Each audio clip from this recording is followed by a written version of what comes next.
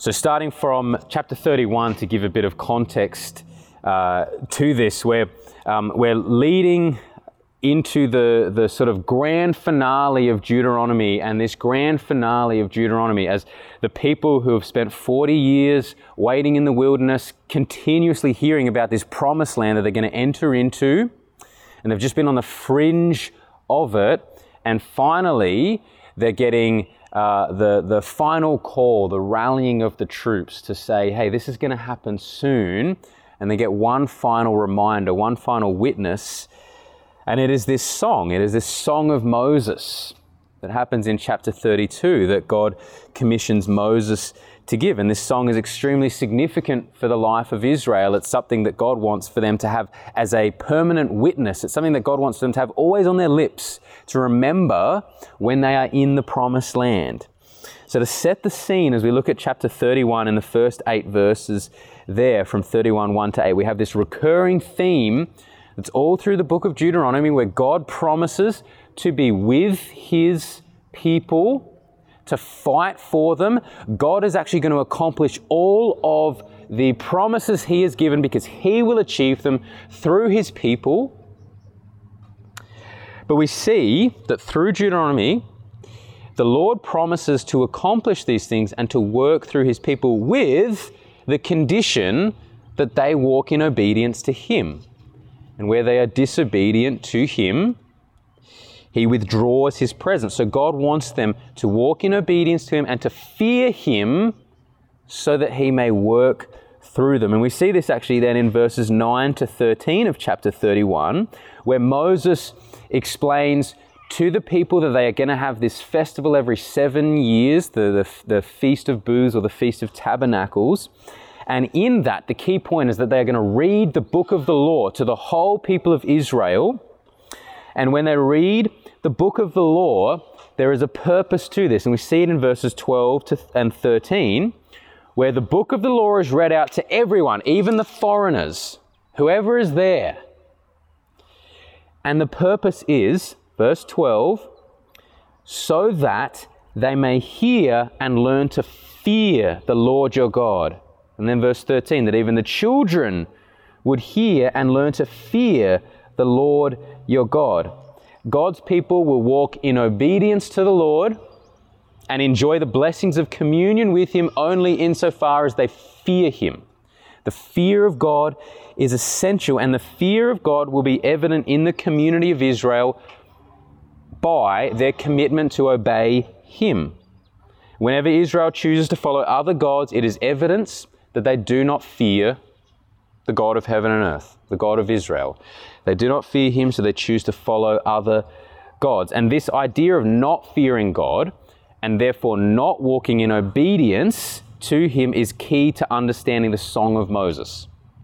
This is the context. So you can see from verses 14 to 18, still in chapter 31, the Lord actually foreshadows the people's rebellion. You know, it's kind of ironic, like he's giving all these beautiful promises to them, but he knows you're going to rebel. You're going to go worship other foreign gods. He uses very graphic language, like you're going to whore after foreign gods. And yet the grace of God is still to commit by a covenant to this people. But we see in this section here in verses 14 to 18, the Lord says, this people will rise and whore after the foreign gods among them in the land that they are entering, and they will forsake me and break my covenant. Then my anger will be kindled against them. And if we jump forward to verse 24, when Moses had finished writing the words of this law in the book to the very end, Moses commanded the Levites who carried the Ark of the Covenant, and he said, take this book of the law, put it by the side of the Ark of the Covenant of the Lord your God, that it may be there as a witness against you. And then he says, verse 27, for I know how rebellious and stubborn you are. I know how rebellious and stubborn you are. I mean, this is quite a pep talk from Moses as he's rallying the people to enter in. He's saying, here, have this book of the law right next to you, and it's going to be a witness to you because you're going to disobey it because you're a stubborn and rebellious people. Now go conquer the promised land. You know, it doesn't really set a promising picture, but this is the reality for the people of Israel. And this is the context of God asking Moses to give this song to the people. So as we lead into this song now, if you look then still in chapter 31 at verses 18 and 19, sandwiched in between these ominous themes of a stubborn and rebellious people, Moses is saying, well, God is actually saying through Moses, my anger is kindled against you. And then verse 18, I will surely hide my face in that day because of all the evil that they have done, because they have turned to other gods. That's the context. God's saying, this people will be evil, they will turn away. Then verse 19, therefore give this song as a witness for me against the people. So that's the context of the Song of Moses. God actually saying there are stubborn and rebellious people. Therefore, write this song that is going to act as a witness for me against the people of Israel. It's kind of like if you were to commission someone to do a job for you, you actually contract them, and especially if you have some concerns about their character, you will stipulate very clearly in the contract exactly what they are to do, and then what's going to go wrong, the repercussions if they don't do that. And that contract acts as a witness so that when they don't do it, you say, well, hey, it was set up very clearly in the contract. You didn't fulfill your end of the contract. And that's why there's going to be repercussions. And this is actually what God is saying this song is here for. It's a witness for Him to the people of Israel that they were a stubborn and rebellious people. And when they are stubborn and rebellious and forsake God, this song will be a reminder that God warned them of this. So this song acts as a warning not to abandon their commitment to serving this gracious God. And it acts as a warning for us today. And we know that because at the very end of the song, in chapter 32, verse 46, after Moses recites it, Moses says to the people, take to heart all the words by which I am warning you today, that you may command them to your children, that you may be careful to do all the words of the law. So he says, heed these words that I am warning you with. This is a warning. How wonderful are warnings when we can actually heed them. So let's take a look at this song in chapter 32. There are 5 main sections of this song in chapter 32, and we see how they reveal God's character and then what the call and response is for us in response to this song. So the first section is in verses 1 to 6 of chapter 32.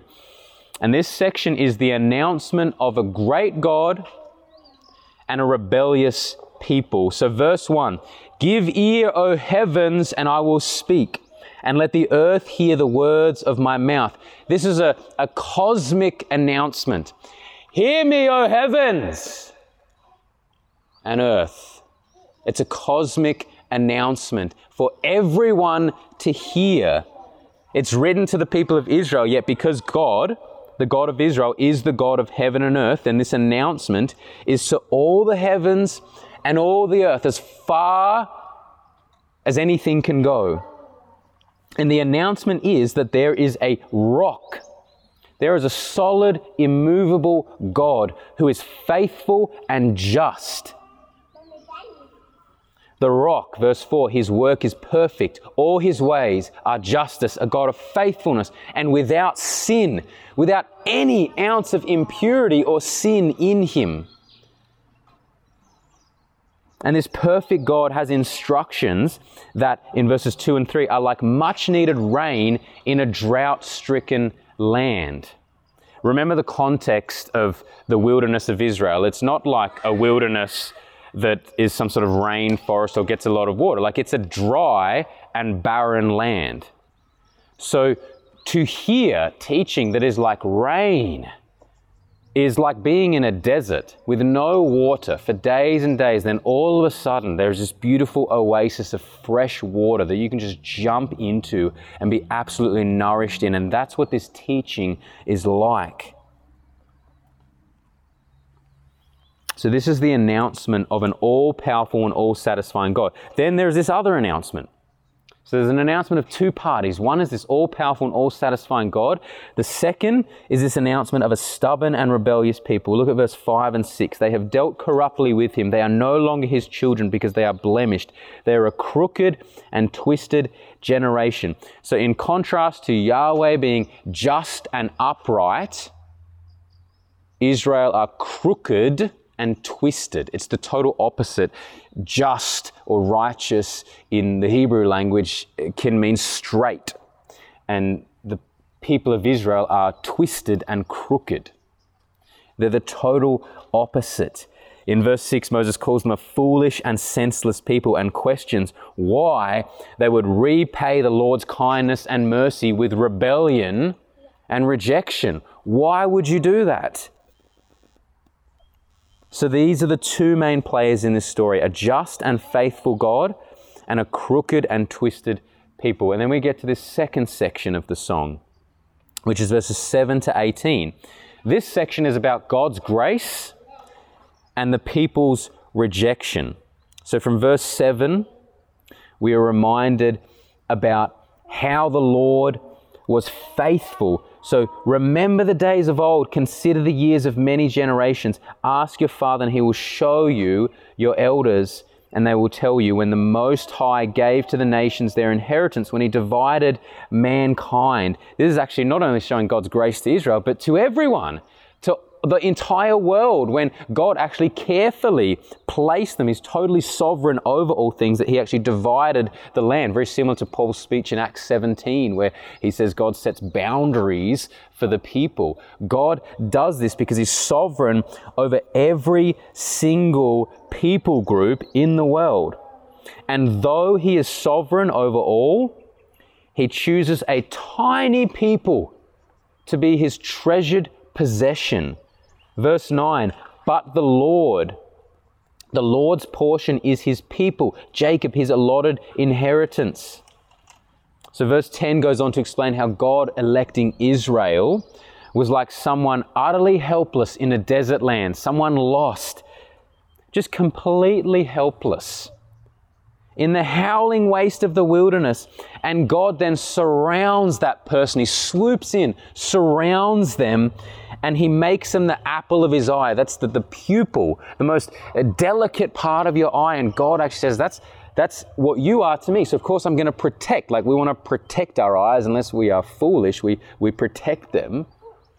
And God is saying, I'm going to make this people the apple of my eye. I will protect them. I will commit to them.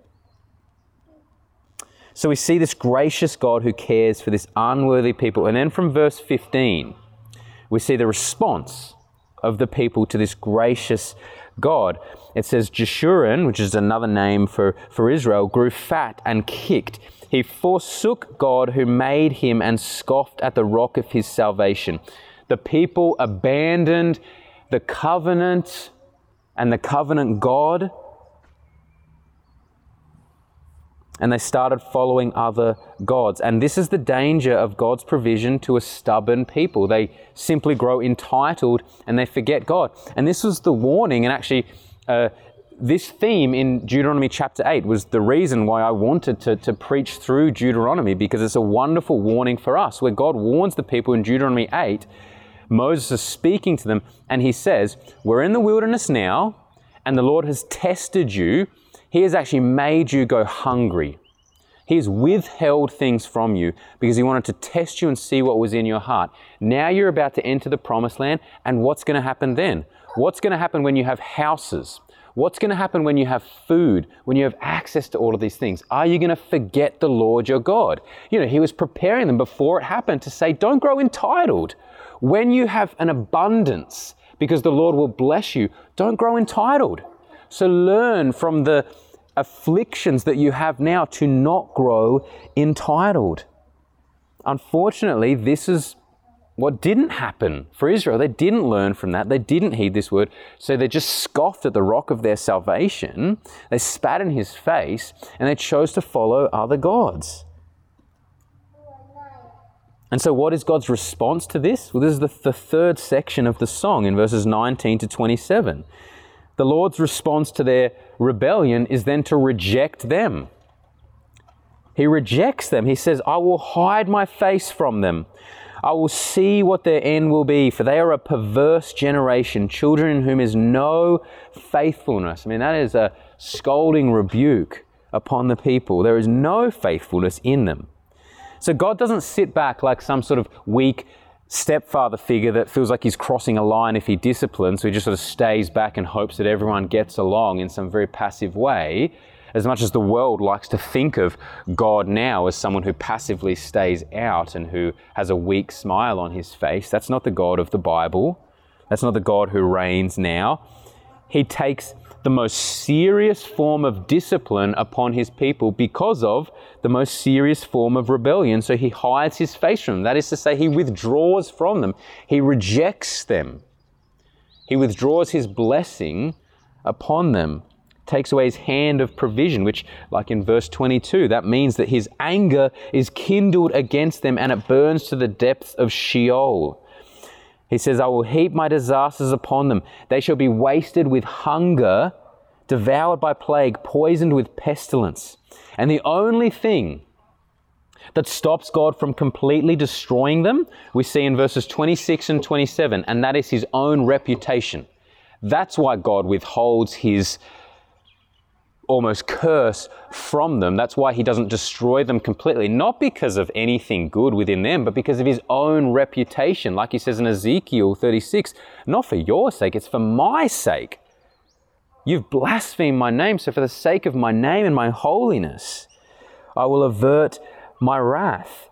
God cares most about his glory, and he says here that he does not follow through with this destruction, because otherwise the other nations will look on and they will think, oh, we did it. We conquered Israel. There was no God after all. And God will not allow that. He has a passion for his glory and his reputation. And just as like a side point of application for us, this is so wonderfully comforting to come to the point where you realize that you bring nothing to the table and all of your requests and petitions and all of your hopes before God are purely based on his name and his perfect reputation, and the fact that you, in weakness, in trusting in Christ, you bear that name. So like Daniel, you pray, not for our sake, don't save Jerusalem for our sake, but this city bears your name, we bear your name, so therefore come through. It's a wonderful thing. I remember giving this example a while ago. I remember being in primary school and I was only a very small, like year 2 or year 3 kid, and there was a year 6 kid, and because primary school kids are very juvenile and silly at the best of times, he was also called Tom, and so I had like his favor simply because I had his name. And I distinctly remember playing soccer, and our ball went off to the year 6s, and there was some kid there who, just because he was a bully, he was going to kick our ball over the fence. And then the big Tom, who was like a Goliath guy, saw me and said, oh no, don't kick it away. That kid's name is Tom. And so we got the ball back. And at that moment, I was just so thankful to be called Tom. But at no point in my mind did I think, oh, I'm so special, I've done that. No, I was just thinking, oh, thank goodness, Goliath Tom has my name.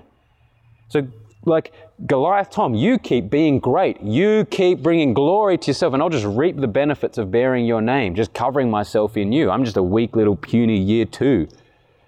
And that's like the reality for us. God, glorify your name, be glorified, not just reap the benefits of having your name and of enjoying your presence. So everything I ask, do it for your name's sake. That's wonderfully liberating for us. We can have absolute confidence that God will always be for us, because if we bear his name, he would never do anything that would call his name into question. We can have confidence in that. The 4th section of our song is now the revelation of God's supreme power over all things. This is verses 28 to 42. God's supreme power over all things. Here, Yahweh is speaking of other nations who are void of counsel and have no understanding. This is in the first part in 28 to 33, where he's speaking of actually other nations that are void of counsel. They don't have any understanding within them, because if they had understanding, then they would realize that whenever Israel is exiled or conquered, it's not because they are special. It's because the Lord has withdrew his hand. It's because the Lord wants it. He's exiling them. But they are void in understanding, so they might think that they've actually done it. So we see here God's power and his absolute sovereignty over everything, because even the exile and punishment of his people are his doing. It's not because the other nations overpowered them. It's because God allowed the other nations to do his work for him. The enemy, both in terms of anyone who opposes God and Satan himself, are merely on a leash that God eternally holds and at any moment can reel in with utter ease. And from verse 35, we see this declaration of God's supreme power in his vengeance over his enemies. He says, "Vengeance is mine and recompense. For the time when their foot shall slip, for the day of their calamity is at hand, and their doom comes swiftly." And tied to this vengeance and punishment that the Lord brings over the nations who have blasphemed his name is God's vindication and mercy for his people. And this is where we see the power of God. In verse 36, he says, "The Lord will vindicate his people and have compassion on his servants when he sees that their power is gone and there is none remaining, bond or free." God's supreme power is seen both in terms of his complete ability to judge wicked people and the fact that he has compassion on wicked people. That's where his power is seen. See, most people would think that supreme power is just purely in a God who can then destroy wickedness. And that is right. We would see power in that. Having compassion and forgiving people in our society doesn't exactly seem like a powerful thing to do. But God shows his power in simultaneously punishing sin, the sin of the nations, and having mercy on a sinful people. Any powerful warlord can bring destruction and chaos with a great ego, and any Mother Teresa figure can constantly be merciful. But who is able to have the perfect balance of absolute punishment against evil and absolute mercy against evil? Who is able to have that perfect measure of vengeful justice and a perfect measure of compassion upon the same people who deserve vengeful justice? And where do we see that best? We, of course, see that in the cross of Christ, where God punishes the sin of wicked people, where God punishes our sin. And so he maintains his justice because he would be seen as unjust if all of these people were disobeying him and he let them go on. Just like a judge would seem unjust if he let a murderer or a serial killer go free. That would be unjust. So God maintains his justice in punishing sin, yet he maintains his overwhelming compassion by punishing that sin in his Son instead of us, having his wrath poured out upon him so that we would receive mercy. So he maintains the one who is just and the one who justifies the ungodly. And the final response in verse 43 of another beautiful declaration: "Rejoice with him, O heavens, bow down to him, all gods, for he avenges the blood of his children and takes vengeance on his adversaries. He repays those who hate him and cleanses his people's land." This is a cosmic response to a cosmic announcement. The heavens are to rejoice. It's a beautiful reality. It reminds me of Isaiah 35. I think Isaiah 35, we get this picture, actually Isaiah 55, verse 12 at the end, where we have this beautiful picture of restoration, and the description is of the trees clapping their hands. Just imagine like trees with branches clapping their hands. It seems a bit comical, but it's actually God's way of saying even these trees will rejoice when I bring restoration. The mountains will rejoice. The heavens will rejoice. And so God in this announcement says the heavens will rejoice, but as well as that, all of the gods will bow down to him, even though there are no other gods. And God is very clear about this in verse 39 to say there is no God besides me. I kill and I make alive, I wound and I heal. This is God saying, I'm the only one who holds the power of life and death. There are no other gods. Yet any God-like figure will still bow before me. Everyone will bow before God. We do it now bowing before Jesus and therefore rejoicing when he returns, or we bow in absolute terror when he returns in his wrath. So there is a weightiness to this. There is a weightiness to this song. I wonder if you can feel that. Remember, the main purpose of this song is a warning to strike a fear within people that would then lead to obedience, that would then lead to the enjoyment of communion with God. So as we think about how we should respond to this song, we have to feel the same weight of this as though we are the ones who are prone to wander, as though we are the stubborn and rebellious people. We have to feel that same weight that would then cause a healthy fear within us that then drives us to the throne of grace. This song is here to strike a healthy fear in our hearts. It is here to humble us.